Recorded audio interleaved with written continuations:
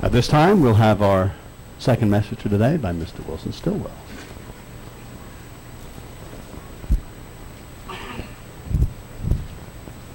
Thank you, Matt. I have to say good evening, everyone. I think we just passed. We're just about to pass, anyway, the noon mark. I would like to say something about Mr. Frank Sherrick for just a second. He only had the privilege of meeting him one time up in Tyler. We were there for a Feast of Tabernacles, and he gave a sermon there that day that was, I've remembered it ever since. And you know, sometimes you don't remember sermons a long time. That's probably 6 or 7 years ago he gave a sermon. And I was so impressed with it. It's been on my mind ever since. It was the way he put his Feast of Tabernacles together, and how he carried God into it, Christ into it. God told him to go and get his family.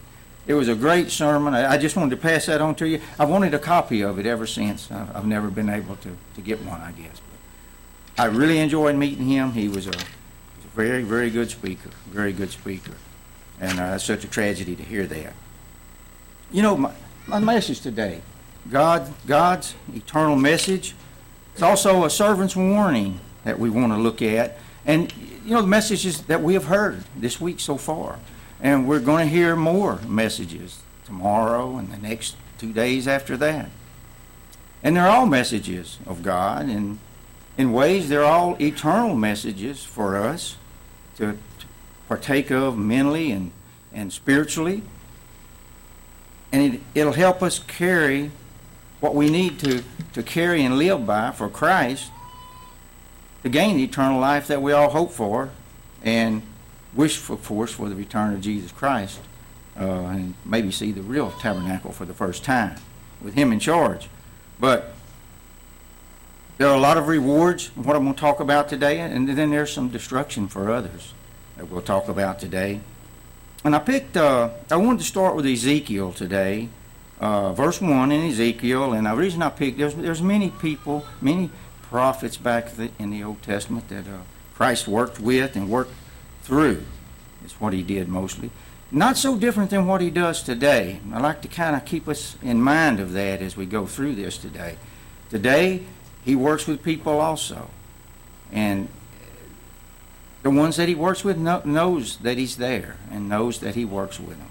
And of course, we see so much at the Feast of Tabernacles with everyone doing so much here that we know that he's here, and he worked with many, many people here, if not all here that's here with us today. In the book of Ezekiel, we find Ezekiel, sometimes if you try to put yourself in some of them's place that God called on, Ezekiel, did he have a tough uphill battle? He did. Not so much unlike the ones today that he calls on to conform others, if they can, and relay the message they need to hear so they can stay closer to God and they can understand his truths that he has for us. But we find that he was in a very difficult time. He was having a very difficult duty to proclaim God's message that he brought to him. And he brought him a message that he wanted him to take to some very rebellious people at that time, hostile people. And they were in captivity on the streets of Babylon. But God called on him, called on Ezekiel. And in chapter 1 and verse 1, now it came to pass in the 30th year, in the 4th month, and on the 5th day of the month, as I was among the captives on the Chabar River, that the heavens were opened, and I saw visions of God. Well, can you even imagine that? Can you imagine what Ezekiel's seen if he's seen visions of God? Maybe he didn't see him, but he's seen visions of him, which we know that we see visions of him in our mind. We really don't know the look, but we do see visions of him in the world we live in today. And that was in chapter 1. In chapter 2, he takes him through some things on his mission. He tells him about his mission, and he tells him he wants him to go to the children of Israel, the house of Israel. And in chapter 3, God warns him. He has a warning for him here in chapter 3 that we may even see some of that today as we live our lives, as well as Ezekiel having a rebellious crowd to go to. Ezekiel 3 and verse 7, but the house of Israel will not listen to you, because you will not listen, they will not listen to me. For all the house of Israel are impudent and hard-hearted. Behold, I have made your face strong against their faces, and your forehead strong against their foreheads. We run into probably some strong foreheads ourselves in our lives today. Many times, and I know y'all have all experienced that. In verse 9, like adamant stone. Wow, and if you really read up on adamant stone, it's like harder than diamonds. It was equal. Harder than flint. I have made your forehead. Do not be afraid of them, nor be dismayed at their looks, though they have a rebellious house.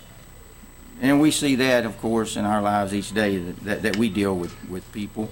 And he's wanting him to get a message out to these people in his day, in Ezekiel's day. And in our day, we have to do the same thing. And he transposes that right into our lives today. But he tells us something in verse 27 of chapter 3 of Ezekiel.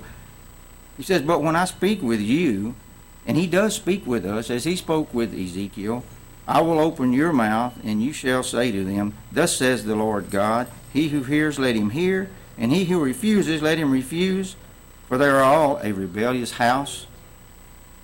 We run into that very thing, refusal, not wanting to understand.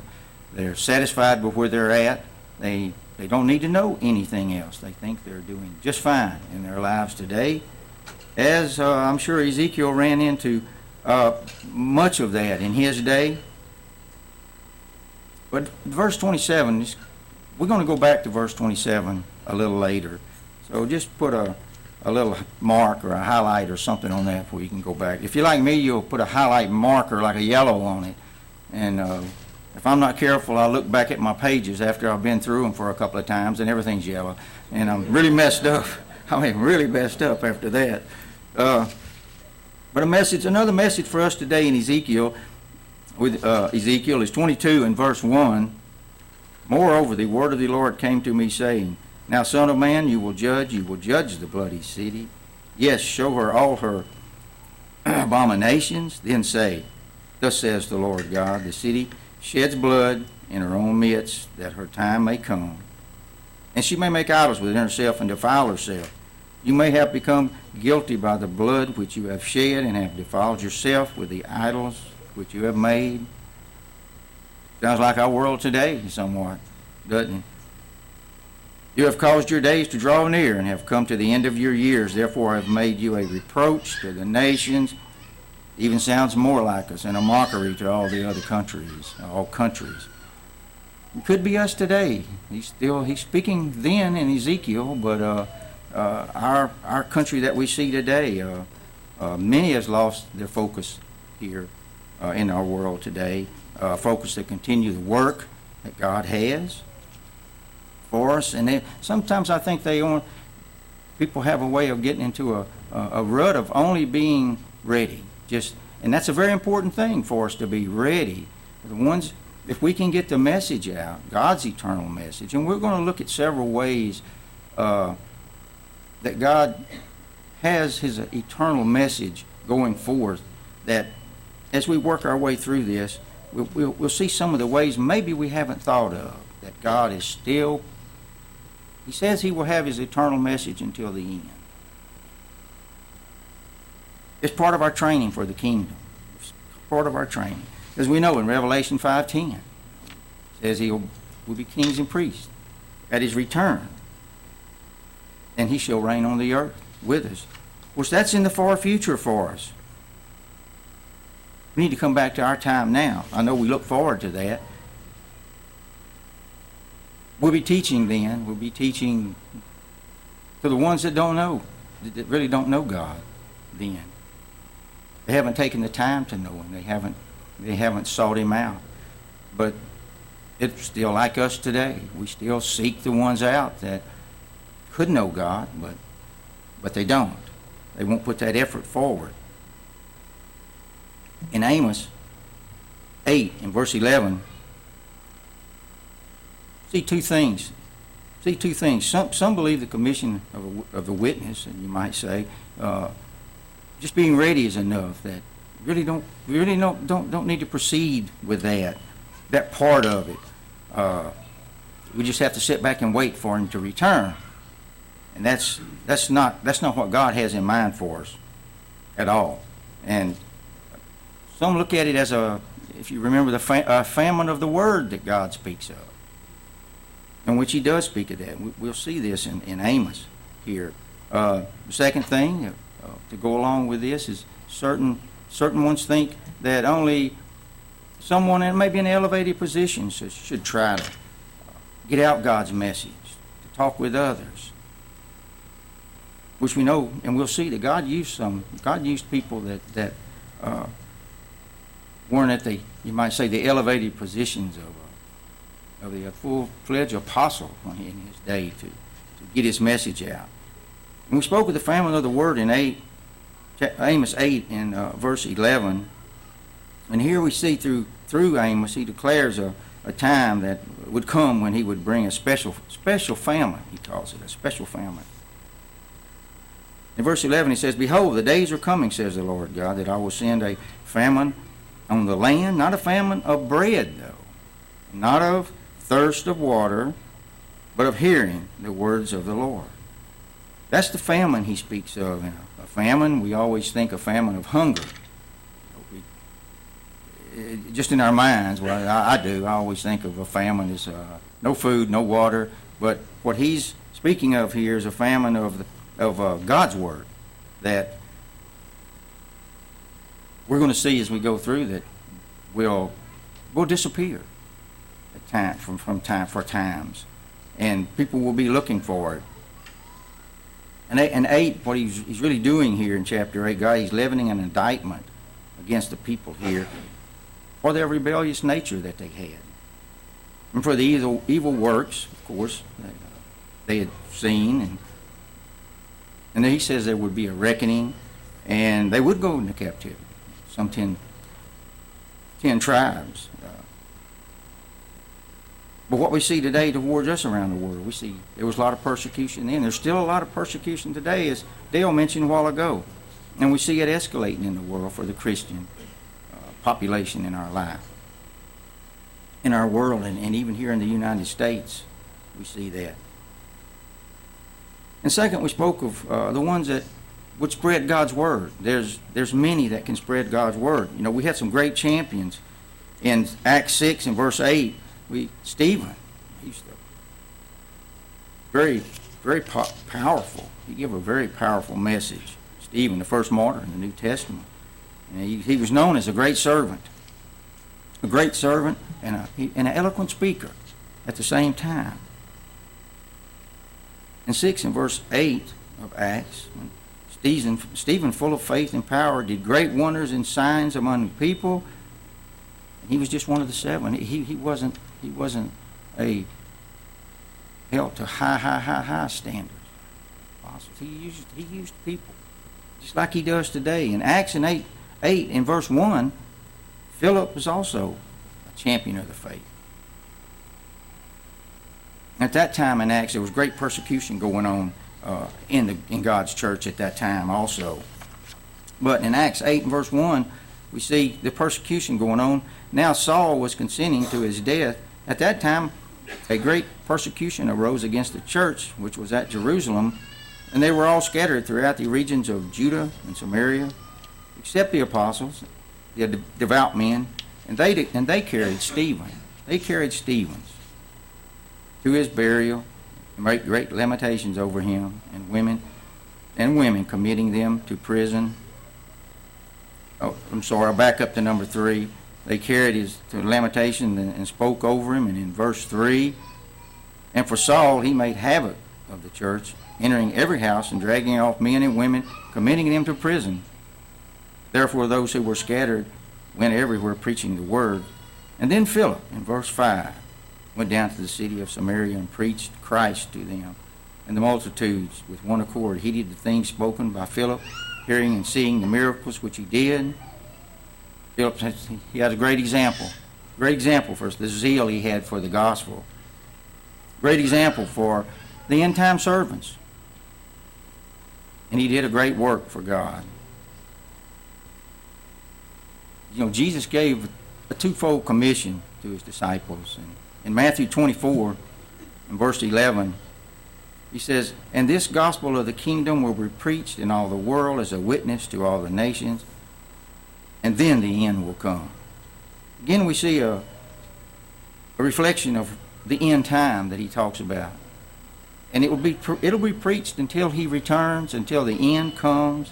And it's a message for God's servants today. But the second part of that is, before he returns, in John 21:17, he speaks of feeding God's sheep to his disciples, his servants. He said to them the third time. Peter was getting nervous because he had already said this twice. He said to him the third time, "Simon, son of Jonah, do you love me?" Peter was grieved because he had said this the third time. "Do you love me?" And he said to him, "Lord, you know all things. You know that I love you." And Jesus said to him, "Feed my sheep." A message he sends down through his disciples. As well as then as today, he's still telling us to feed his sheep. And we see this through our weekly Sabbaths that we have together, the messages that we hear, the sermons, the Bible studies. We'll hear some more Bible studies here at the Tabernacles with Mr. Ian Houghton. Feeding God's sheep. And it's holy days that we're here today for the Feast of Tabernacles, and the other ones that we look so forward to as the year, as we start every new year after the Feast of Tabernacles, and we come into the first of the year in the spring, and then we come down to Passover, and then we go through the holy days. There are all ways that God continues to tell his disciples to feed my sheep, feed my sheep. But there will come a time, as we mentioned, that there will be a famine of God's word. And only false teachings will be heard at that time. You want to hear the truth out there. You're going to hear false teachings. It won't be allowed in public at that time. There will be a famine of the word then. But does this really include the termination of God's warning or Ezekiel's warning? Chapter 11 of Revelations describes two witnesses who will testify against the earth during this time. Revelations 11 and verse 3 says, "And I will give power to my two witnesses, and they will prophesy 1,260 days clothed in sackcloth. These are the two olive trees and the two lampstands standing before God of the earth. And if anyone wants to harm them, fire proceeds from their mouth and devours their enemies. And if anyone wants to harm them, he must be killed in this manner. These have power to shut down heaven, so that no rain falls in the days of their prophecy.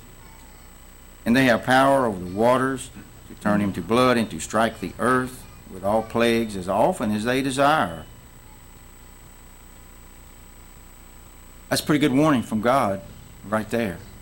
But it's not his last warning. It's just part of his warning that he has for us. You know, if we look back, we find God's work began way back. If we look back at the warning messages to Noah, to Moses, and Pharaoh, Jeremiah, and the nation of Judah, the prophets of God, and until their last breath. And God's end-time church, of course, will continue it. Right down to the two witnesses that we spoke of here. But does that end God's message? In Revelation 14, verse 6, declares that God's message does not cease there. Verse 6, it says, "Then I saw another angel flying in the midst of heaven, having the everlasting gospel to preach to those who dwell on earth in every nation, tribe, tongue, and people, saying with a loud voice, Fear God and give glory to him, for the hour of his judgment has come, and worship him who have made heaven and earth and sea and the springs of water. We see there's still more messages to come from God. And they will come until right to the end. Maybe we haven't recognized some of these messages, but they will come. They will come. And right from the beginning, of course, God is the great planner. We know that. Right from the beginning, with his creations of the moon and the sun, there was a great purpose for that in our salvation. Another part of his message that he can stay connected with us. Genesis 1 and verse 14 says, Then God said, Let there be lights in the firmament and heavens of the heavens to divide the day from the night, and let there be signs and seasons, and for days and years. God declares here that the heavenly bodies are with signs and seasons, days and years. The sign is also translated as a signal or a mark, too. And we see that a signal or a mark, a sign that we spoke of in Exodus 31 and verse 13, God uses the same word here. He describes his Sabbaths. He says, Speak also to the children of Israel, saying, Surely my Sabbaths you shall keep, for it is a sign between me and you throughout your generations, that you may know that I am the Lord who sanctify you. The heavens, he used those for a purpose for us.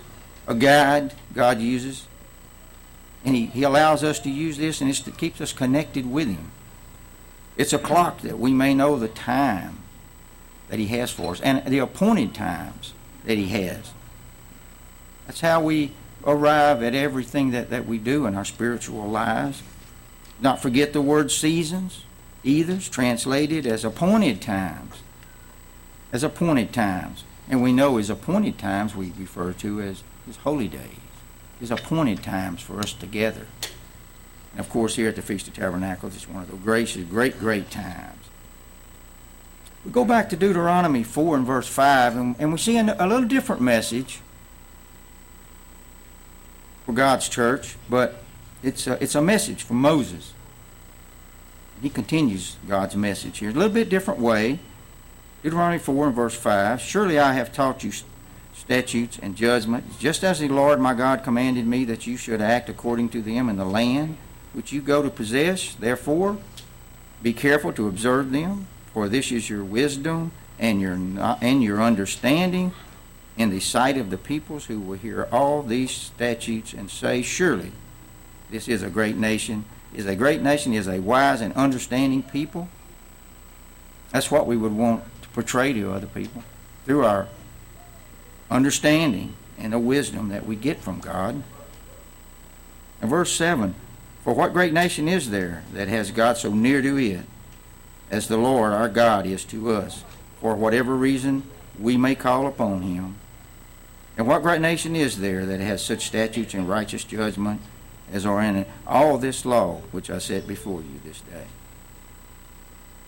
We see that's how other nations, that's how he wanted other nations to perceive the house of Israel.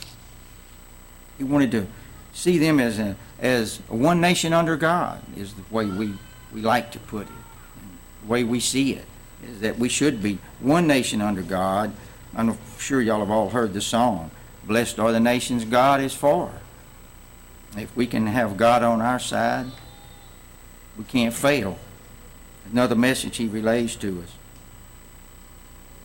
Also in Romans 1 and verse 20, Paul also acknowledges the heavens here when he declares God's message. He says in Romans 1 verse 20, For since the creation of the world, his invisible attributes are clearly seen, being understood by the things that are made, even his eternal power and Godhead, so that they are without excuse.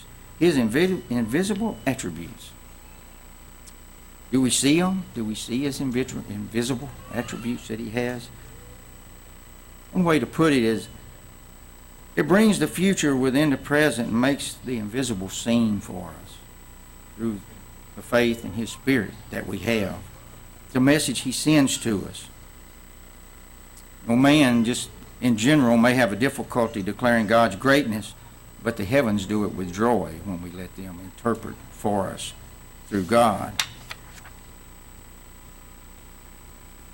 He's given us just a glimpse of the kingdom through the knowledge that he allows us to. Just a glimpse, not everything, but we do see the glimpse that we see. It's going to be a kingdom of great peace, great prosperity, great health, hope of the unseen things God shows us that aren't seen by all. But he does show us a glimpse of the wonderful kingdom and the things to come and the pathway that we have to get there, all through his messages. In Matthew 28:18, we know that several things about God and his apostles, Christ and his apostles. Christ knew them personally. We know that. He walked with them. He ate with them. He traveled with them. They were taught by him. They understood him. And they understood the commission to go into the world that he had given them.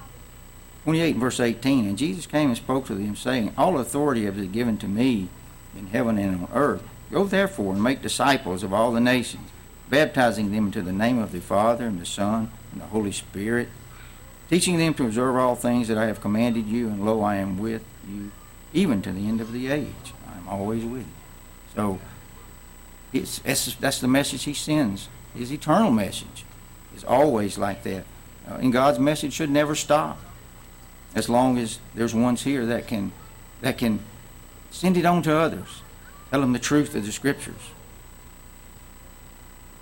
You know, his apostles believed at that time that he would return at any time. They were expecting him in their generation for sure. Do we do that today? Of course. We'd love to see that in return, because we know what the outcome's going to be. Many don't know, but we do know, because of the eternal messages that God continues to send us. And we hear, as we hear more messages and more sermons, and look into the heavens. But they thought he would return, and they were living in their last days. Of course, we figure we're living in our last days too. We don't know how quick he'll return. We can only speculate if we think. But we are in our last days. Either Christ returns or our last days, where we stay in the grave and wait until he does return at the seventh trump. Whichever way, we have to have our message ready, because it can happen at any time. For us, we never know. We just heard of Mr. Frank Sherritt hit by a car. Who would have thought? We never know what's going to happen from day to day, even hour to hour when we're out on the road. We really don't know. But they did this. They preached God's word, and all the apostles until they're dead, with great conviction. They tried to stop some of the apostles, as we see in Acts 14 and verse 17. Peter and John, they were being told to stop preaching Jesus. Acts 4 verse 17 says, but so that it spreads no further among the people, let us severely threaten them, that from now on they speak to no man in this name. So they called them and commanded them not to speak at all, nor teach in the name of Jesus. But John and Peter answered and said to them, whether it is right in the sight of God to listen to you more than God, you judge. For we cannot but speak the things which we have seen and heard. So when they had further threatened them even more, they let him go, finding no way to punish him because of the people. Therefore the people, since they all glorified God for what he had done. They believed their message. And they were steadfast with him. Very steadfast with him. We can't just sit around and wait. The apostles, if they were here today, what would they be doing? They wouldn't be just sitting around waiting for Christ's return. They would be doing his work that he had for them. It's the same work, and he guides our lives today as he guided their life. He guides our life also. In Luke 22, verse 29, they have a reward. And we see their reward and the dedication that they put forward as his followers and his apostles 22 and verse 29 of Luke, it says, "And I bestow upon you a kingdom, just as my Father bestowed on me, that you may eat and drink at my table in my kingdom, and sit on thrones, judging the 12 tribes of Israel." And then in Revelations 21 and verse 14, it states that their names would be on the New Jerusalem. 21 and verse 14, "Now the wall of the city had 12 foundations, and on them were the names of the 12 apostles of the Lamb." These faithful men, they'll hold great positions in the kingdom, as the ones that will reign with him on earth and will do similar work for whatever he has for the ones that reign with him. In John 5:36, Christ really stresses the importance of the work that, through him, and for us to continue. In verse 36, "But I have a greater witness than John, for the works which the Father has given me to finish, the very works that I do bear witness to me, that the Father has sent me." Christ was about his Father's business, as we should be about our Father's business as we go each day in our lives. He's drawn us. We've accepted the invitation he sent us. In Acts 13, verse 40, and I have just a couple of more here. We do run into many obstacles as we try to get out God's message. And as Ezekiel ran into many problems with the people there in Babylon.